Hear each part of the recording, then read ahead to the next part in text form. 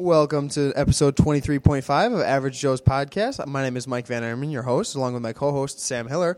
A big thank you to Zygmus Maloney for providing the sweet intro music that you just heard.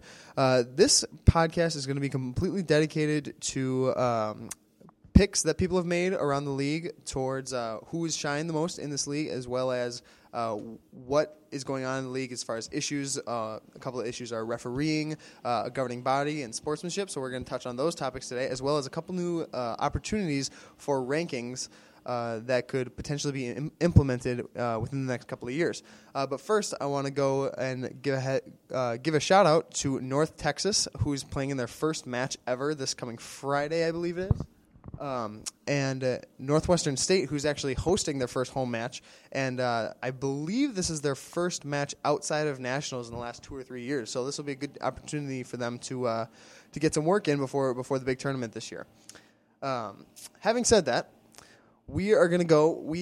Sam posted a poll on the Average Joe's Podcast Facebook page about what teams have shined the most so far in this early season. And Sam, if you want to go ahead and give your picks, we'll go from there. Okay. So I think I agree. Well, first we'll talk about the people what everybody else said. So the rest of the league said Kentucky was the number 1 pick. The number 2 pick was Michigan State. The number 3 pick was Saginaw Valley, and then Grand Valley and Kent State tied for number 4. I picked Kentucky. They're 7-1. They won the Ohio State round robin and the Kentucky Invite. I guess they're more than 7-1 now. They won their tournament. But I thought they played really well. For them to have so much depth, as we saw at the Maryland Invite, and for them to keep playing after proving to us last year they're a good team, to build on those steps, it's pretty impressive, I think. The number 2 team I thought was well, you say number 1 team, I'll say my number 2. All right. Realistically, I would have gone with Kentucky as well, just because last year I didn't think that they were as good as the results that they showed. I mean, making it to the finals last year, I honestly didn't think that they were the number 2 team essentially in the nation. But they have come out this year, and they were the first team that Michigan State played this year. Kentucky was, and Kentucky was very impressive, and they really proved me wrong about them not being a top tier team in the country. I knew that they were talented. I knew that they were pretty good. But Kentucky has really come to their own. They've really shown us that they can play with the best of them. But I would also like to give some respect to Saginaw Valley, who rebounded from, by their standards, a particularly poor showing at the OSU Invite. Saginaw Valley lost to Michigan State, Kent State in overtime, and Kentucky as well. So they've rebounded from that, Saginaw Valley, and they actually ended up beating one of their arch rivals in Grand Valley in the Battle of the Valleys 2-1, which it's never an easy match between those two. So I think that they've gotten some of their key pieces back, and they would be my second place team, in my opinion. I would refuse to go along with the poll and say MSU, because I think that MSU has a lot of work to do. And I think that Saginaw Valley, with their results against Grand Valley, have impressed me more than my own team has. For number 2 team, I'm going to pick Michigan State. Bias alert, I know. But, it's not every year for Michigan State that we beat Central Michigan. It's actually been like one other time in our lives. So that was pretty cool. And for them to beat Central and Saginaw and be in 3rd place in NCDA, it was pretty impressive for our team. I know we're typically towards the top of the standings, but we never have like a 7-1 record. That's pretty much our best. And to be on a 7-game winning streak right now, I think is the longest in the country right now. It's got to be up there if it's not. Yeah, so I would say Michigan State would be my number 2 pick. Number 3 pick would be either Saginaw or Kent State. Kent State is impressive, but not like overly so, because I think we all figure they'd be number 1 in the country at this point, right? I would agree with that. Yeah, with the schedule that Kent had released before the season started, I figured that they would have a good amount of points at this point in the season. But I'm basing my final decision off of play, and from what I've seen and heard from Saginaw Valley, particularly at the Battle of the Valleys, that's why I'm giving my edge to Saginaw. Okay, well. Now the focusing on a specific dodgeball issue. You guys suck! After termination is completed. And we're going to start off the issues portion of episode 23.5 with something that affects us all. It is the issue of refereeing. It is definitely something that has a huge impact on every game. There's been a couple of concerns raised over refereeing in the last couple of weeks, so we felt it would be a good idea to address it and talk about it so that we can come up with a solution. So as far as every tournament goes, for a 4 or 5 team tournament, generally the way that at least the tournaments that I've been to is it'll be 2-on-2, a game, one game on one court and another game on another court. So 2 games going on, and then the 5th team that's at the tournament who effectively has a bye that round, they will supply referees to manage the games and so on and so forth. But questions have been raised over how or what the proper protocol is to go over to referee effectively and to do so without any bias and making sure that the game stays safe. So, Sam, what kind of concerns do you have right now? I have a few. First of all, I believe that for every Alex Baumann or Zygmunt Maloney you have refereeing, you have a Mike McCarthy. No offense, Mike. Just kidding. I love you, Mike. For every Mike McCarthy or Zygmunt or Baumann that you have a referee that doesn't know what they're doing right now. And I don't think that's acceptable. I know a lot of captains are like, well, it's my 4th year in the league. I don't feel like refereeing.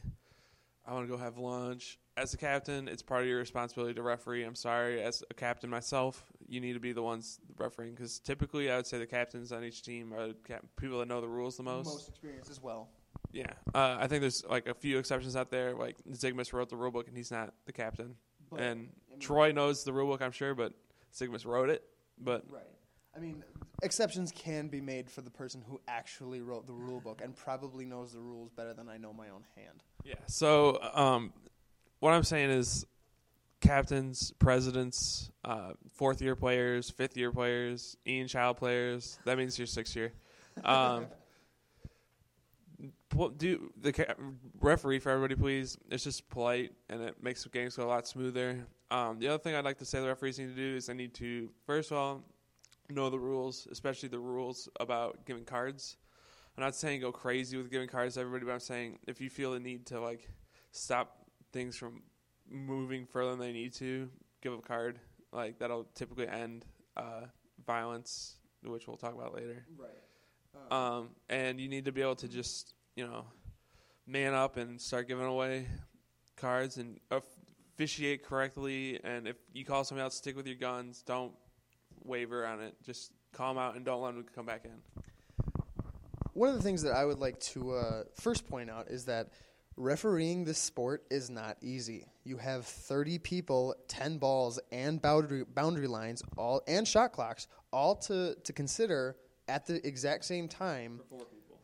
Well, right, but I mean, Yeah, but there's only 4. There's only 4 referees, and you only have one set of eyes per person. So referees will miss a call here and there, but it is important, like Sam said, to have the most experienced people who are going to know where to look. That's really important. I know that I've seen games refereed where one of the referees was not, in my opinion, prioritizing their officiating correctly. There was one moment when one of the players who was playing on Team A, I'll call him just to avoid calling out anyone in particular, Team A was up at the line, and they had some people on the back line. So their team was split at the neutral zone line and their baseline, and one of the people on Team A briefly stepped out of bounds for about 2 seconds to get a ball, and they were called out. And that was happening while Team A was up at the line throwing at Team B. So did the person stepping out of bounds ever so slightly technically violate a rule and should be called out? Yes, but as a referee, I would much rather them prioritize looking at the action because, hits happen. They can skim people's shorts. They can skim people's feet. It's really hard to tell if it hit the ground first or not. So in my opinion, referees need to definitely prioritize enforcement, I guess you could say, just to make sure that the most important aspects of the game are still respected.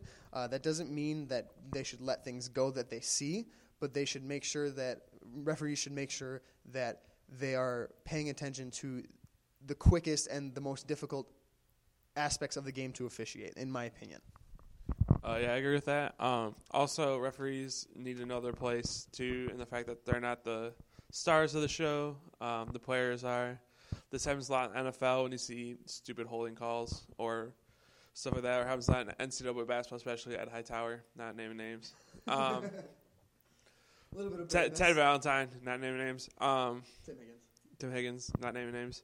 But yeah, like, you're there so everybody else can have fun and play. Like, don't just, don't take the light away from the players, because you're supposed to be seen, not heard. Like, you're like a kid, so yeah. Not to diminish what they're doing for us, it's just that preferably that we don't want referees deciding the outcomes of the games in an overly aggressive manner. We just want them to say, here's what I saw, and here's what happened, and this is what we need to do about it. And for the most part, a lot of the teams that Michigan State plays, the referees that we have done a very good job. There's been a couple of incidents where, there's been a questionable call here and there, but it really boils down to the honor system.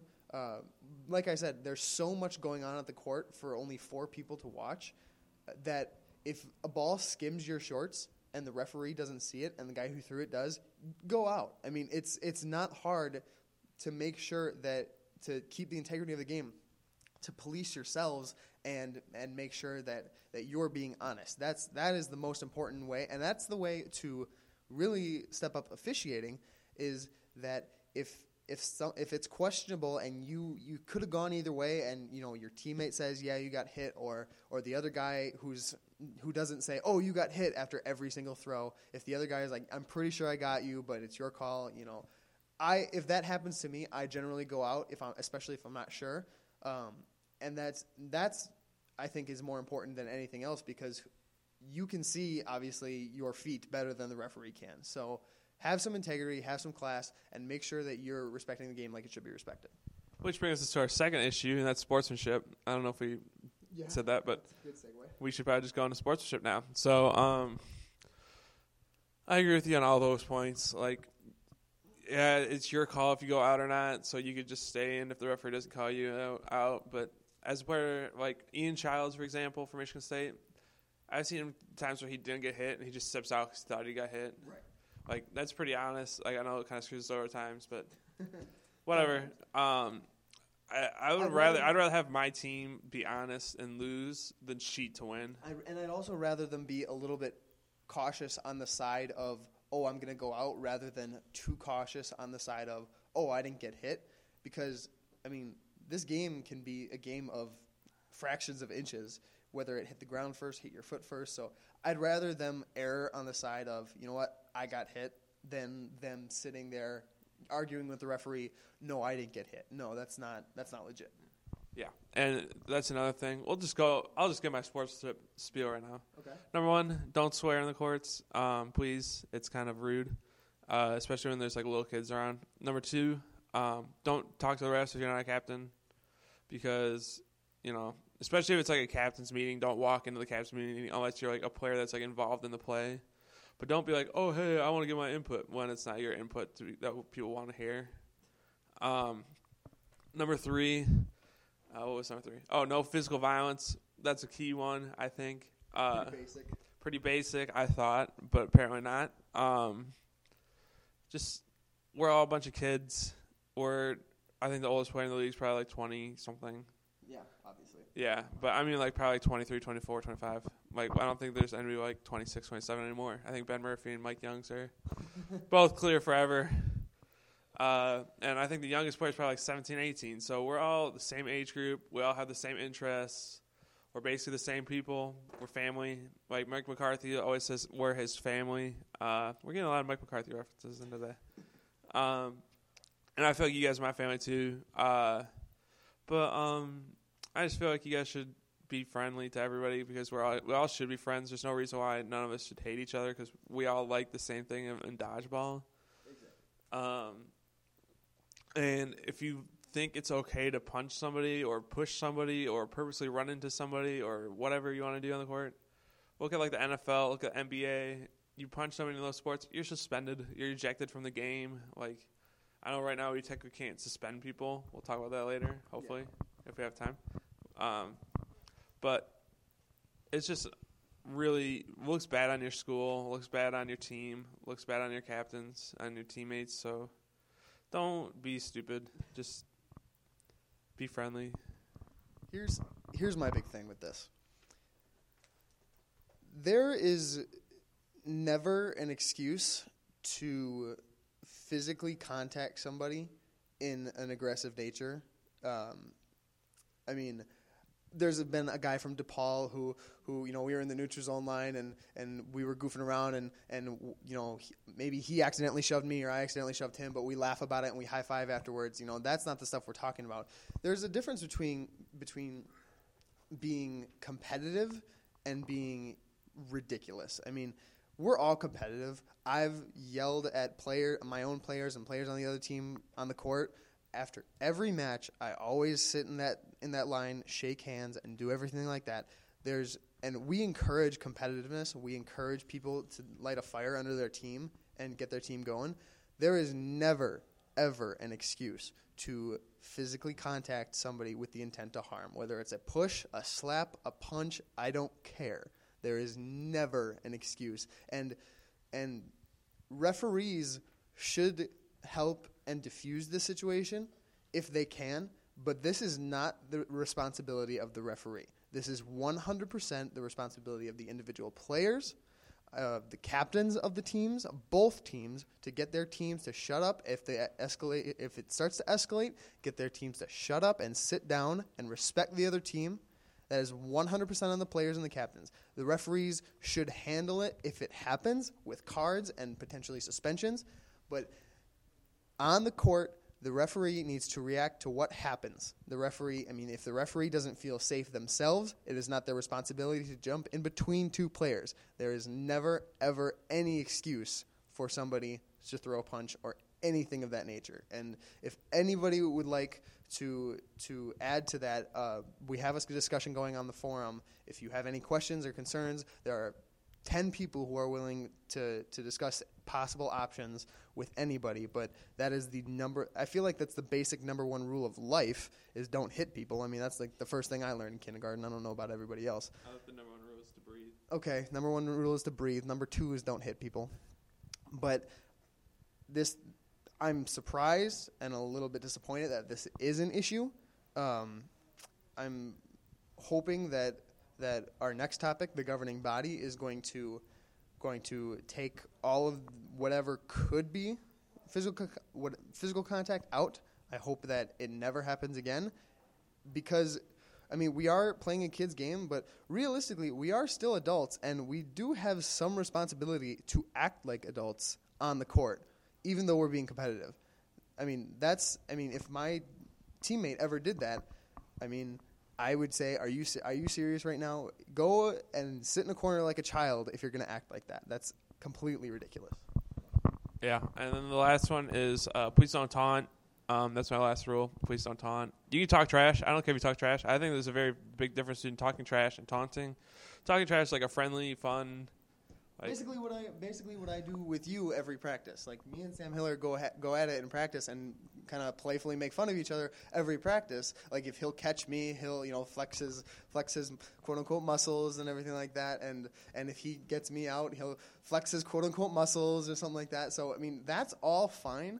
But there's a different, like Sam said, there's a big difference between taunting and trash talking. Yeah, taunting is like almost what leads to fights breaking out and stuff. Like it's just being rude, disrespectful. Like it's when you're like faking, like, oh, I'm gonna do something to this person, or you're swearing at them, or you're calling them names, or something. Or last year I had a referee a match not naming teams, where they're calling each other homophobic slurs. It's just like, well, that's just not cool. Like, don't do that. Talking trash is like, nice catch when they drop a catch, or like flexing your muscles like what I do when I hit somebody, because I don't throw hard. So if I hit you, I want to flex my muscles from now on.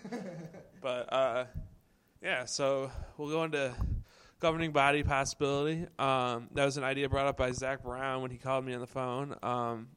It'd be to just determine some things because right now we don't really have a way to like suspend players or like discipline people or to even enforce some of the rules. Like we just can't because we're a group of clubs. We're like the states before they became the United States. We're a bunch of colonies right now. So, like the analogy. Thank you. I'm a history major, so I should get that one. Okay. But we need like something that can like keep us organized, keep us together. And I think a governing body of what I said was right now the teams are broken into regions. There's the Michigan region, Ohio region, Kentucky, Illinois, and the East. I think that's all of them. So if you took like 2 captains from each of them, then I think you could have a good group of individuals that would lead. And maybe like if it's like an issue involving Michigan State, if I was on the board, I wouldn't partake in that issue because then there'd be some bias. But I think it'd be a good, fair way to determine things, or like things like right now we don't have a way to determine our rankings, which is something we'll talk about later. Like it's technically just on the yeah, like anything that's nationals related is basically done by the nationals host. So yeah, so what do you think about this? I think that it's a really good idea to do. I think we have to make sure that, like you said, the rankings. I mean, Zach Brown, great guy, but if he wanted to, he could just say, "Oh, Michigan State record is 0-20," and give us the worst seed at nationals. And I'm not saying he would do this, but there would be nothing to prevent him because it's his tournament and he's running it. So I think with a standardized set of rankings, a standardized set of rules that can be nationally enforced and not just enforced as a referee on the court, I think that would be really valuable. Obviously, you don't want to give so-called governing body power to, kick a team out of the league. I think that would, unless, they do something completely ridiculous. But I think that the scope should be somewhat limited to start off. I think that suspensions are definitely within the wheelhouse of this. I think that, not disallowing wins based on certain circumstances, I think that's within the wheelhouse. I think that preventing teams from playing in a certain tournament or a certain match, I think that would be something that is at least for discussion. I'm not saying that the governing body should for sure have ability to do that. I'm saying that we should talk about it and make sure that that's an avenue we explore. So I would like, and it can't just be made up of 8 Grand Valley players or 8 Michigan State players or 8 Kent State players. It's got to be a representative from each region or 2 to make sure that whatever decision is handed down by this governing body is definitely going to be fair and just and something that most people would agree with without, having bias. Yeah, I agree. Just needs to be something that can keep the league organized, keep everybody in check, just not ruin the game for everybody. Because right now there's, like, if some team wanted to, they could just be a bunch of thugs and just beat up on everybody and then come to the next match, do the same thing over and over and over again. That's not going to happen. All right. Nobody is stupid enough to do that, but it's something that could happen, like, theoretically, just like how with the rankings, some team could theoretically just beat up on a team over and over and over and over and over. Like LCC was still a team. Michigan State could just play them every day and get number 1 rankings. Or, like, for example, what was the other example I had?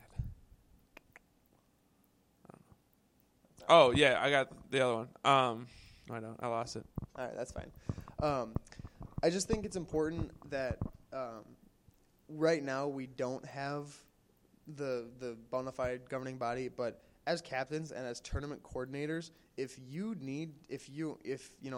DePaul, said, hey, you know what, we really had a lousy time playing Michigan State. They weren't respectful, they weren't this and they did this, then it is completely reasonable of DePaul to say, hey, I don't want to invite Michigan State to the Chicago Dodgeball Open. That would be completely reasonable, and I would encourage that. And, if Grand Valley said, I heard that DePaul thought that Michigan State was being really, really rude and really mean to them, so we're not going to invite them to Grand Valley next time we have a tournament, that's sort of the self-policing, quote unquote kangaroo court that we have right now, and especially in the absence of a formal governing body, I think that captains and tournament organizers should take advantage of that because nobody wants to only play 2 matches all year. Sometimes it happens, but people want to get out and people want to play because we're expanding as a league. We're reaching to different parts of the country, and it's a lot of fun. I enjoy going. I hate the drive, but I enjoy going down to Kentucky, somewhere I've never been before, and playing in a tournament. That's fun for me. But if someone on my team ruined it for me, I'd be pretty annoyed with them, and possibly we'd talk about kicking them off the team if they were being disrespectful. So. That, I think, would be a very effective way to make sure that in the absence of a governing body for the short term, I think that captains and tournament organizers can do that just to make sure that people are still staying in line and not stepping on anyone's toes. Yeah, I agree. And we'll be back in a hot second with Andy Lieblich, who is number 20 for Michigan State, in case you were wondering who he was. He's our guy that catches everything, other than me. So we'll come back with him and talk about the new ranking systems that have been popping up. And hopefully we'll get something cool that I really like. So thanks. And we're back here with Andy Lieblich, number 20 on MSU's dodgeball team. He has developed an RPI system that is similar to the one in college. So I'm going to hand off the microphone to him so he can explain what the hell is going on. Thank you, Mike. The RPI formula I developed, it's based off the NCAA basketball RPI formula. The only difference is for the basketball version, they take into account away wins and home wins. So the away wins would be worth more than the home wins. But I didn't want to include that because if a team's going to go through the trouble of hosting a tournament, I don't think they should have been penalized for it. Basically how it works is it takes your team's winning percentage, multiplies it by 0.25, your opponent's winning percentage, multiplies it by 0.5, and your opponent's winning percentage and multiplies it by 0.25 and adds it all together. The main strength of this formula is it takes into account the strength of schedule. So, for example, say Team A is undefeated, but the teams they played weren't very good. But Team B is also undefeated, and they had a lot harder schedule. And then Team C comes along, and they beat Team A and Team B.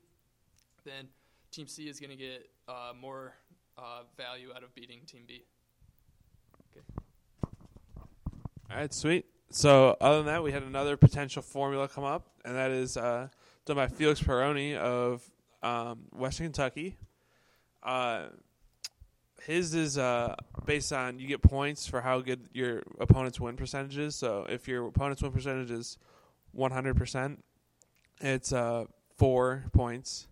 If you get like 0.75 to 0.9999999, it's 3.5 points, so on and so forth, all the way down to a win against a team with a win percentage of 0 is 2.5 points.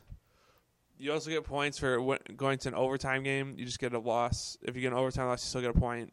And if you lose points. So if you lose to a team with a 100% win percentage, you lose 1.25 points. But if you lose to a team with a 0 win percentage, you lose 2 points. So basically it comes down to no matter who you beat, you still get it. Your strength of schedule matters for this one, but it's not. Your opponent's strength of schedule isn't. Your opponent's strength of schedule is not what really matters. I know I'm doing a bad job. I'm sorry, Felix. But you can also go into the negatives, which I don't really like, because I think it just makes teams feel bad if they lose.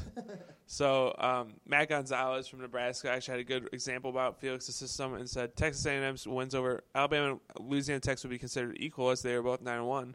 But using RPI, we see that Alabama's schedule is tougher than the Louisiana Tech schedule. So I think it comes down to who you think is which rankings you think are good or which rankings you don't like. I think both of them are much better than the current system of NHL-style points, which is you get 2 points for a win, 1 point for an overtime loss. And Mike Van Erman would like to talk about that.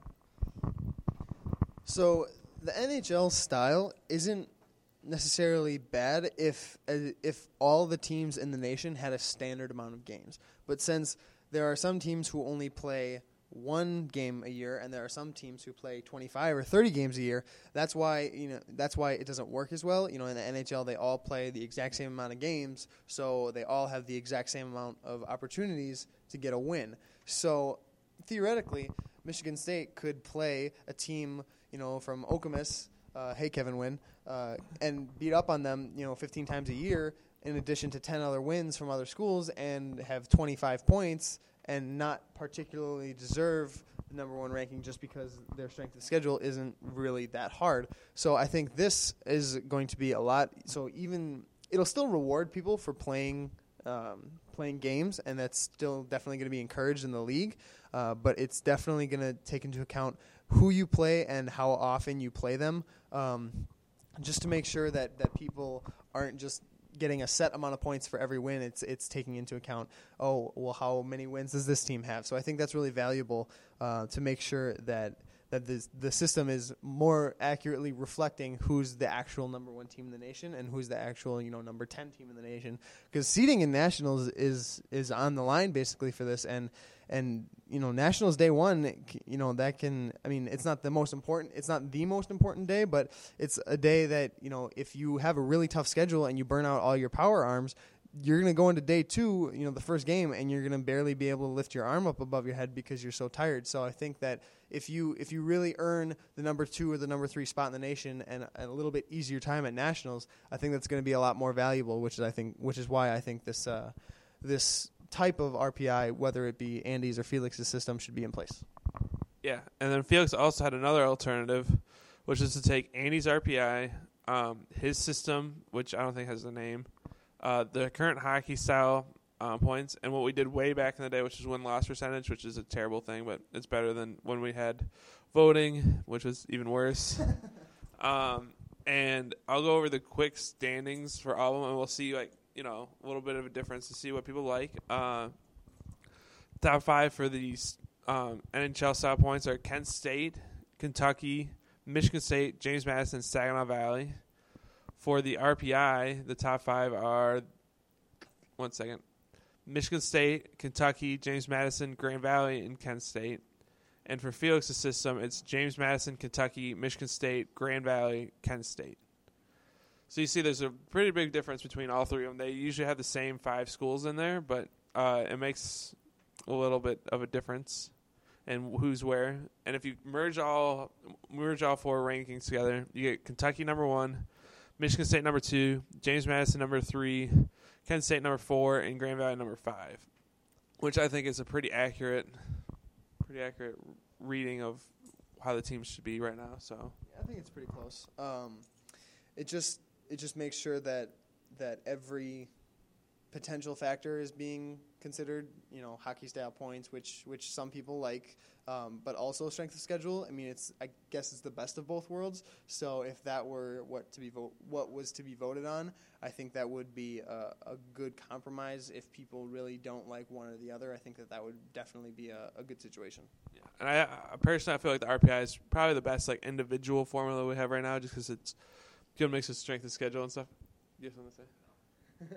He was just happy that we picked his formula. Oh, okay. Yeah, I'm not just picking it because it's Andy's, but that's just maybe 1% of the 100%. But I just feel like it's a good way to say that every team is good or everything. I don't know where I'm going with this, but it just makes sure that no one team is being taken advantage of, and to make sure that nobody's taking advantage of one team. Yeah. Which, this is dodgeball. It's college dodgeball. It's supposed to be fun. Nobody wants to sit in front of a firing squad all day and just get destroyed. So it's gonna give a little bit more incentive for teams to branch out and play some teams that they don't play very often and who are gonna give them a good challenge. Yeah, I agree. Other than that, I think that's it for us today. It was a good, productive podcast. Yeah, and I think we kept it at 35 minutes, so you guys should all be happy. So thanks for listening, and we'll see you in about a week or two. Thanks.